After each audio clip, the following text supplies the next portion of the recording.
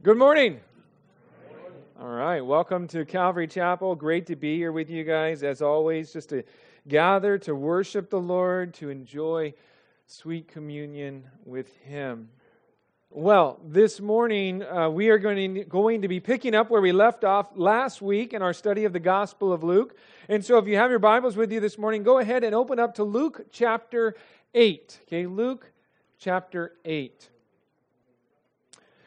This morning, we're also going to be taking some time towards the end of our service to participate in coming to the Lord's table through communion. For us as a church, we like to set aside the first Sunday of each month to remember and celebrate the victory that Jesus Christ obtained for us through the cross. So Paul said that as often as we eat the bread and drink the cup, we proclaim the Lord's death till He comes. But he didn't say how often we should do it, just that it should be often or regular at least. And for us, we've decided that the first Sunday of the month is just as good as any other. Really, we ought to remember His death and sacrifice for us each and every day, knowing and understanding that without it, we would still be in bondage and hopelessly lost in our sin, without any hope of forgiveness or a right standing with the Lord. So every day we should be mindful of His victory for us. So we've set aside just a few minutes at the close of our service this morning to remember Jesus' broken body, His shed blood, and the victory He won for us. And so we'll be doing that this morning as well. Everyone there in Luke chapter 8? All right. Our text this morning is going to be a short one. Okay, it should leave us plenty of time for communion afterwards. My wife even said, it's okay if you end a little bit early. And I said, well, I don't want them to get used to that, So we'll see. We might. We did end a few minutes early first service, but again, no promises. All right.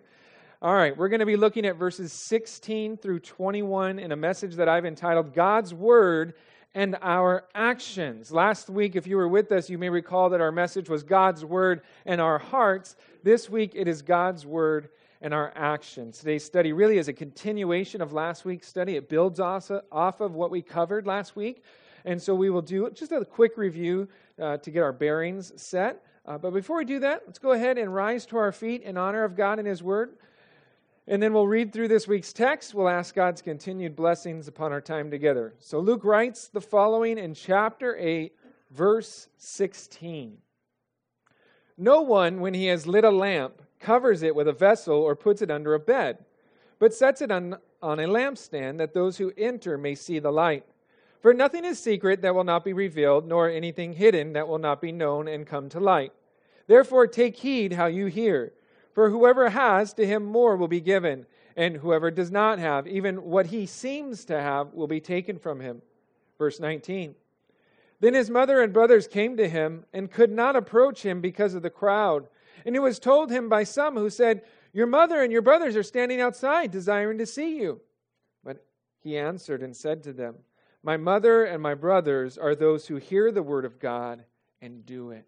Let's pray. Father, we thank you for your word and this opportunity that we have to gather here this morning to open up your word, to open up our hearts, our ears, our mind to all that your Spirit would desire to say to us. And Lord, I pray that each and every person here is ready and expectant to receive from you this morning.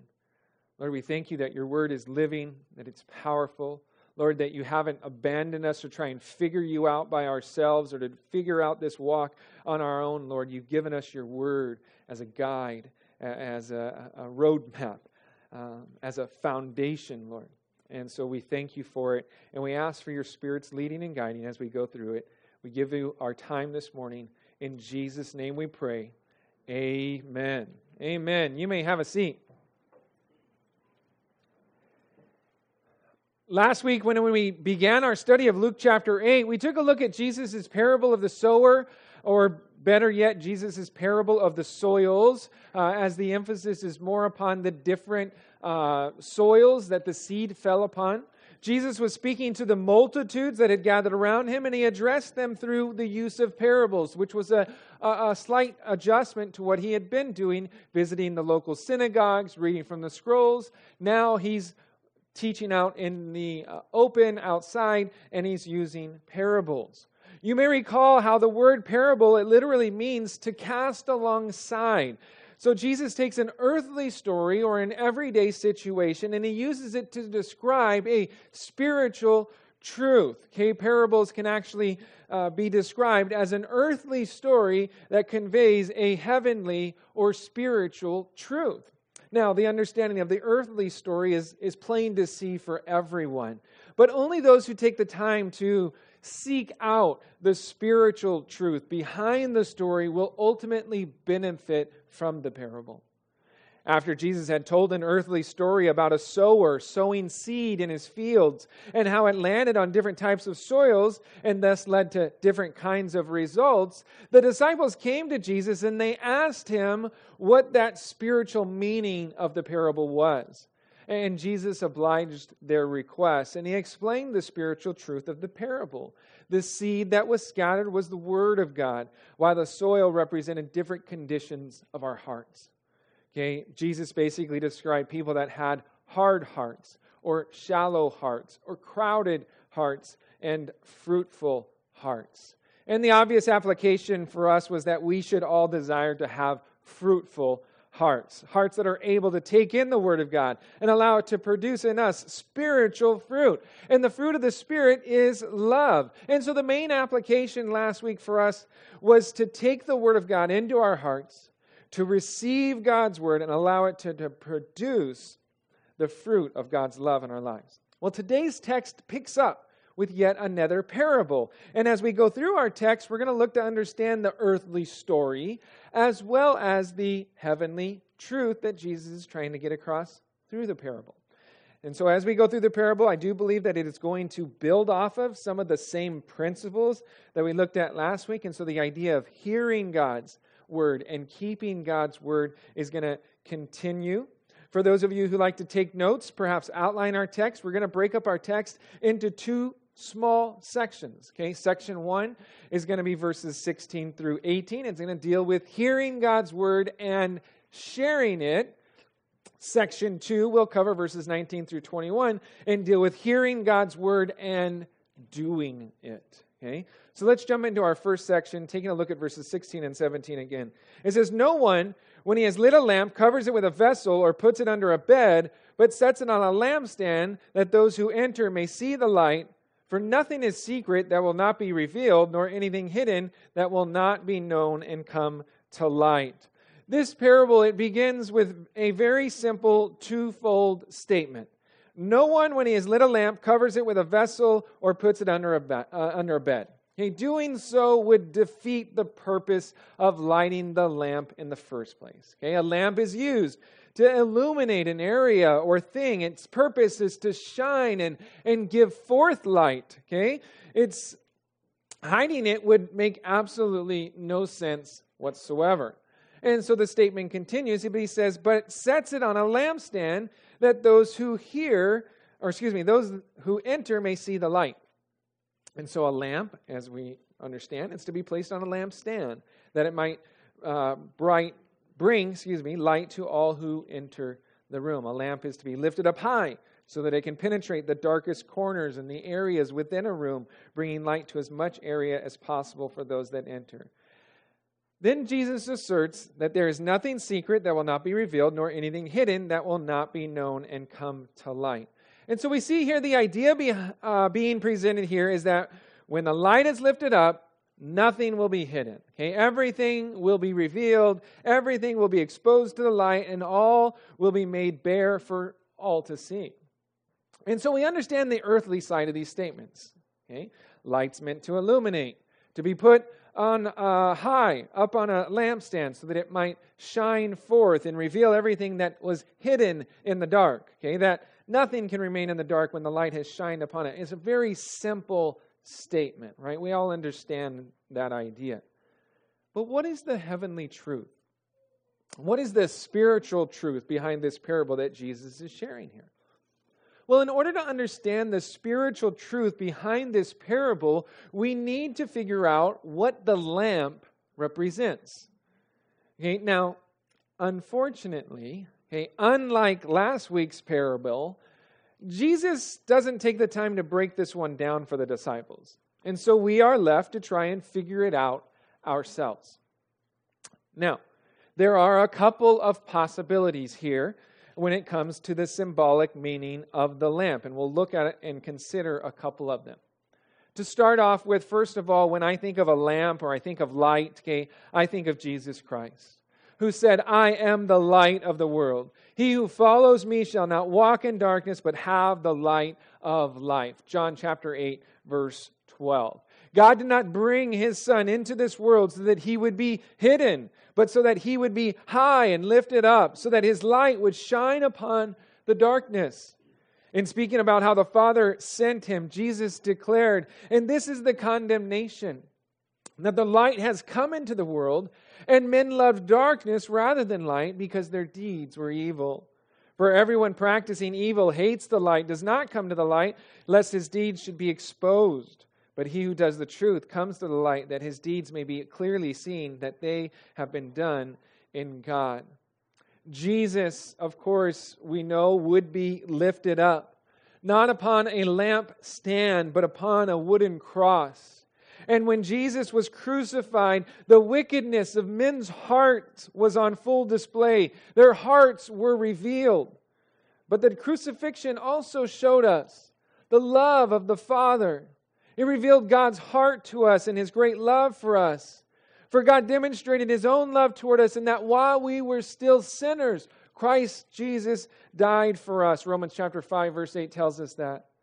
And so we see that the lamp, it could very well be referring to Jesus Christ Himself. How He is the light of the world, and how He will be lifted up, and hearts will be revealed. There's another possibility of the identity of the lamp, and that is that it refers to those who would follow Jesus and have the light of life, as Jesus referred to back in John chapter 8, verse 12. And that points to the disciples, and that actually points to you and to me as followers of Jesus Christ.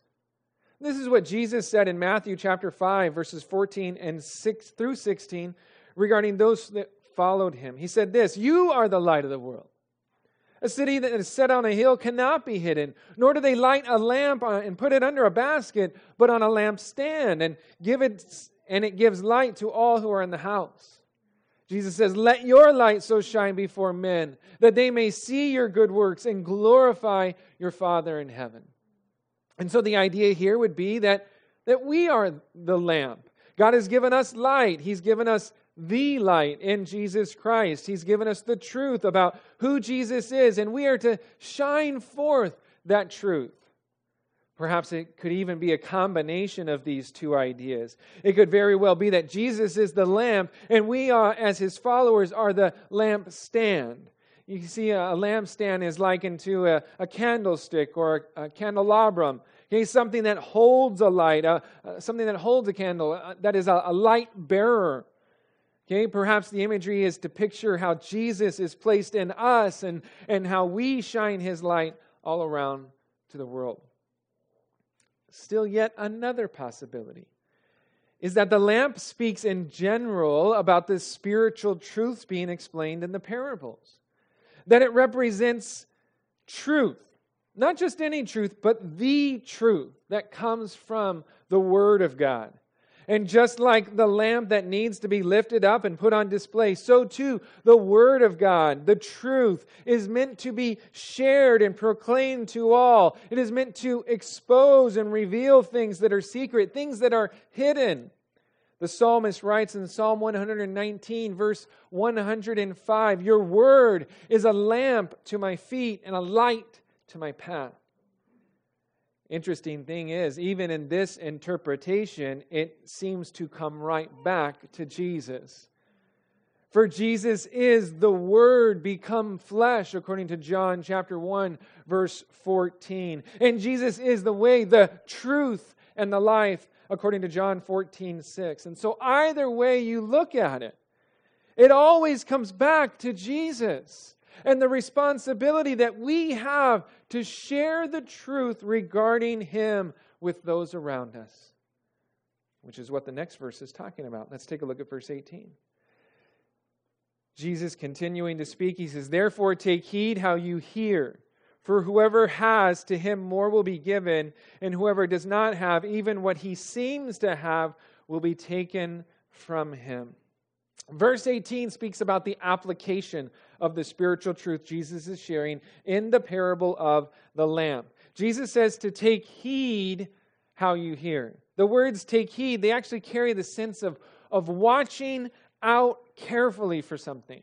Okay, to beware of something, to pay close attention to something. And the something here pertains to how we hear. Interestingly enough, in Mark's parallel account, Jesus is recording as saying, take heed what you hear. In Mark chapter 4, verse 24. We need to watch out. We need to be careful, to pay attention to not only what we hear, but how we hear it. What do we allow our ears to take in? Okay. What are you listening to on a regular basis? Okay, Paul writes in Philippians, whatever things are true, whatever things are noble, whatever things are just, whatever things are pure, whatever things are lovely, whatever things are of good report, if there's any virtue, and if there is anything praiseworthy, meditate on these things, he says. Is what we're listening to and taking in on a regular basis, are they things that are true? Are they things that are noble and just and pure? Are they things that are lovely and of good report? Are they virtuous? Are they things that are praiseworthy? Or are we allowing ourselves to take in just a bunch of garbage? We need to be careful about what we allow our ears to hear, what we take in on a regular basis. But not only that, we need to be careful about not just what we hear, okay, but how we hear. How do we receive things? Are we listening intently, okay, with a desire to learn, a desire to understand, and a desire to apply those things that we take into our lives? Or do we simply come and allow spiritual truths to fall upon deaf and disinterested ears? Ears that would rather be listening to something or to someone else. We need to be careful. We need to watch out and pay close attention to what and how we hear. Jesus says, for whoever has, to him more will be given. And whoever does not have, even what he seems to have, or your translation may read, what he thinks he has, will be taken from him. Jesus gives us a warning here because it's not just about hearing. It's about putting into action as well. We are supposed to do something with that which we've heard. We are to share it. Just like the light that is shared for all to see, we too are to share that which we have heard. We have the wonderful gospel message of Jesus Christ. We have the good news for lost souls, and we need to share it with the world around us. Jesus says those that are faithful to take heed of how they hear will be those who have, and he says that those who have will be given more. You see, when we are faithful to come and receive truth from Jesus and then go out and disseminate that truth to the world around us, Jesus will continue to reveal more and more truth to you. Okay? He will see you as a funnel, as a dispenser of His truth, and He will continue to give you more. However, if we come week after week and take in the Word without ever sharing it with others, that which you think you have will be taken away from you. You see, there needs to be a proper balance of taking in and distributing out. You know what happens when all you do is take in? Okay? Week after week after week without ever sharing. Okay? You just take in, you're just consuming. You get spiritually bloated. Okay? You get spiritually unhealthy. You get stuffed. You get stuffed with the Word, and then all of a sudden, you know what happens? Your appetite for the Word begins to wane. You ever eaten so much of something where you're just kind of like, oh man, I don't even want to think about eating another bite of this stuff, right? It's like, I don't want to have this again for a really long time, right? That is what will happen. You no longer hunger for the Word like you once did. You don't take time to get into the Word anymore. You don't have time for devotions, for ministry, for sharing your faith. You find it more and more difficult to take in because you're just stuffed to the gills, okay? And there isn't any outlet. And sooner or later, even that which you thought you had, the spiritual truth you thought you had, begins to be lost. And your walk with the Lord is hindered, and your walk becomes unhealthy. It becomes out of balance. We need to heed Jesus' warning here and make sure that we are careful about what we hear and how we hear it. That we are faithful to take in the Word, the truth of the gospel, with an open heart, with an excitement to hear from Him, and an enthusiasm to share His Word and His truth with the world around us. Well, let's take a look at our second major section. I said there'd be two today. Okay, we looked at hearing God's Word and the need to share it. Next, we're going to look at hearing God's Word and the need to do it. Read verses 19 through 21 with me. It says, Then his mother and brothers came to him and could not approach him because of the crowd.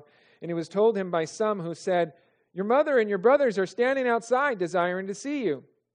But he answered and said to them, My mother and my brothers are these who hear the word of God.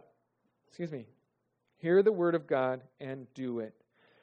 Remember that Jesus is addressing a large multitude of people at this time. Thousands of people are flocking to him in order to hear him teach, to be healed by him, or at least to be part of something miraculous. And here we read that Jesus' mother, and we know that to be Mary, she comes along with Jesus' brothers. They've come out to the crowd and they are wanting to see Jesus. Now, we aren't told specifically what they want.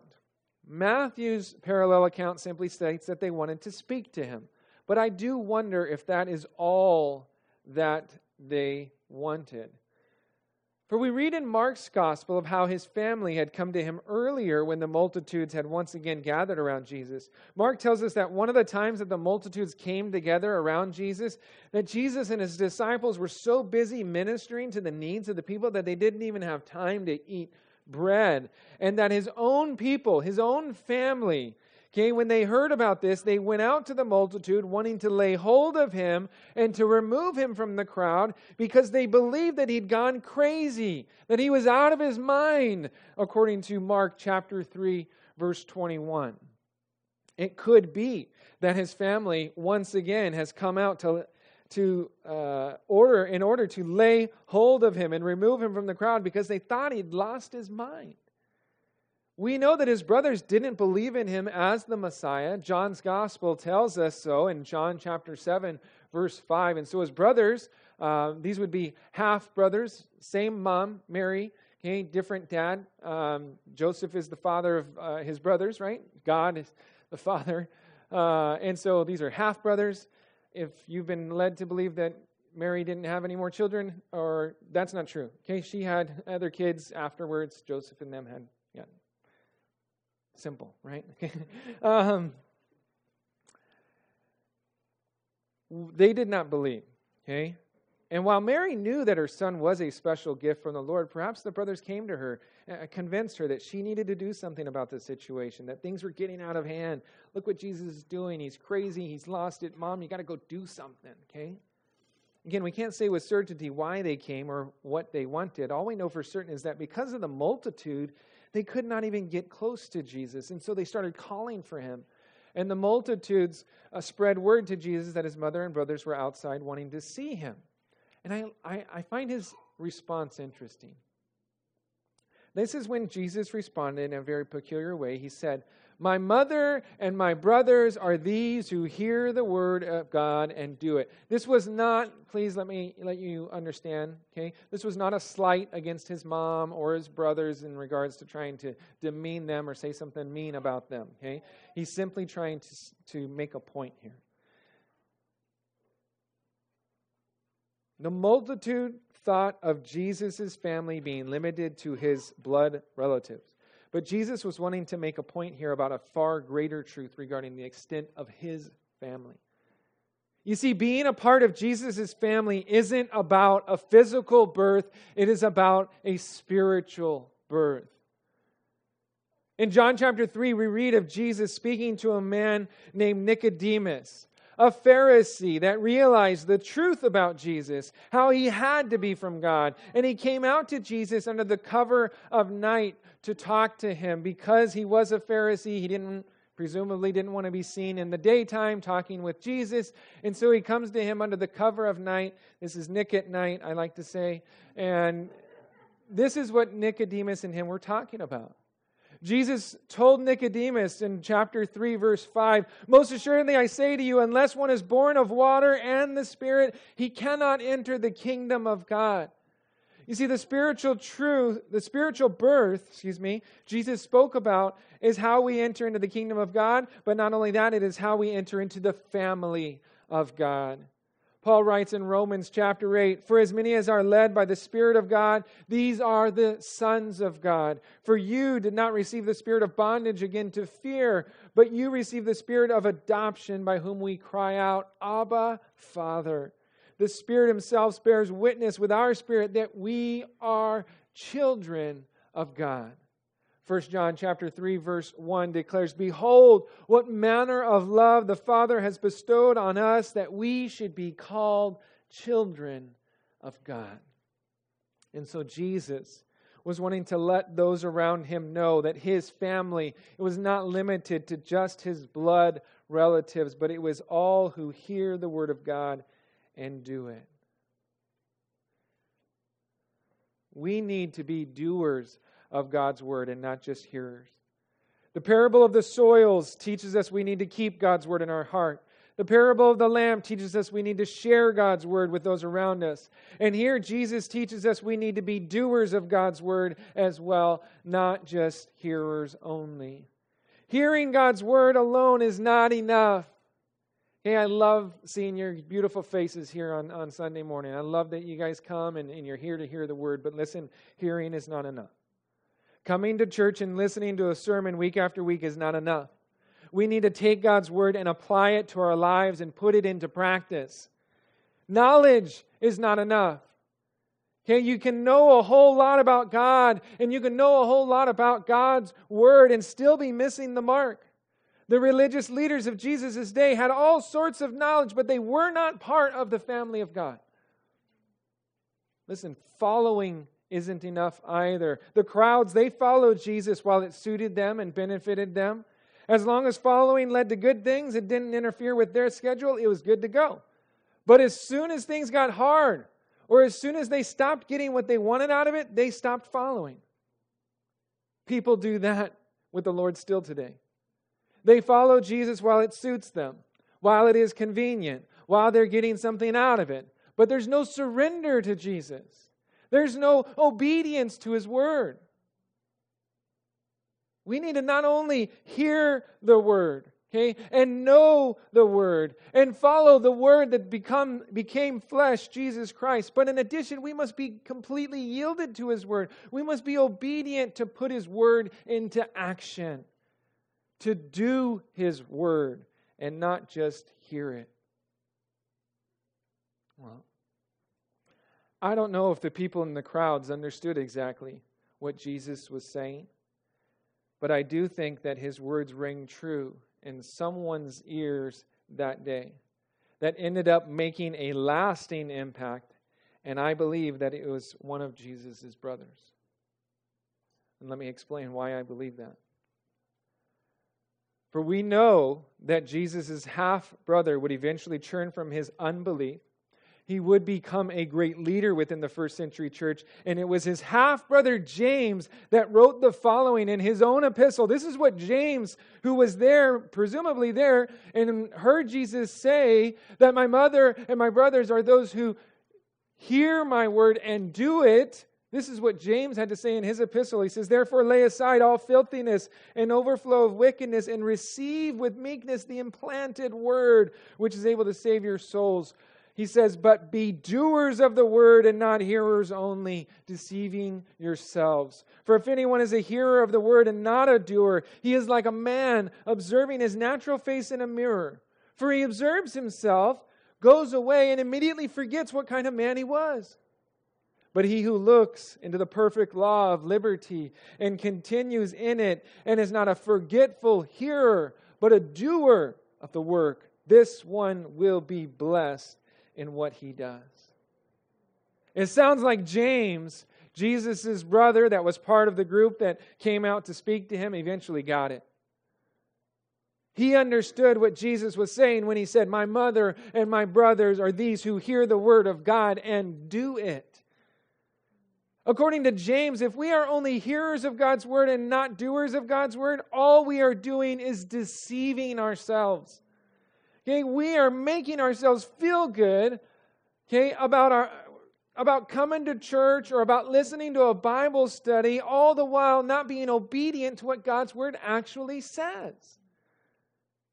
If we don't ever allow God's word to penetrate our hearts and actually change our lives, it's pointless. All we're doing is deceiving ourselves. If we come into the church week after week and we look into God's word and we see what it says about us and our condition, and then we leave this place without ever letting it change us, we are like that man that looks in the mirror, sees himself, and then as soon as he walks away from the mirror, he forgets what he looks like. Don't let this be a description of who you are. May we be those who come and not only hear the word of God, but actually put it into practice. May we be hearers and doers of the word. Amen? Amen.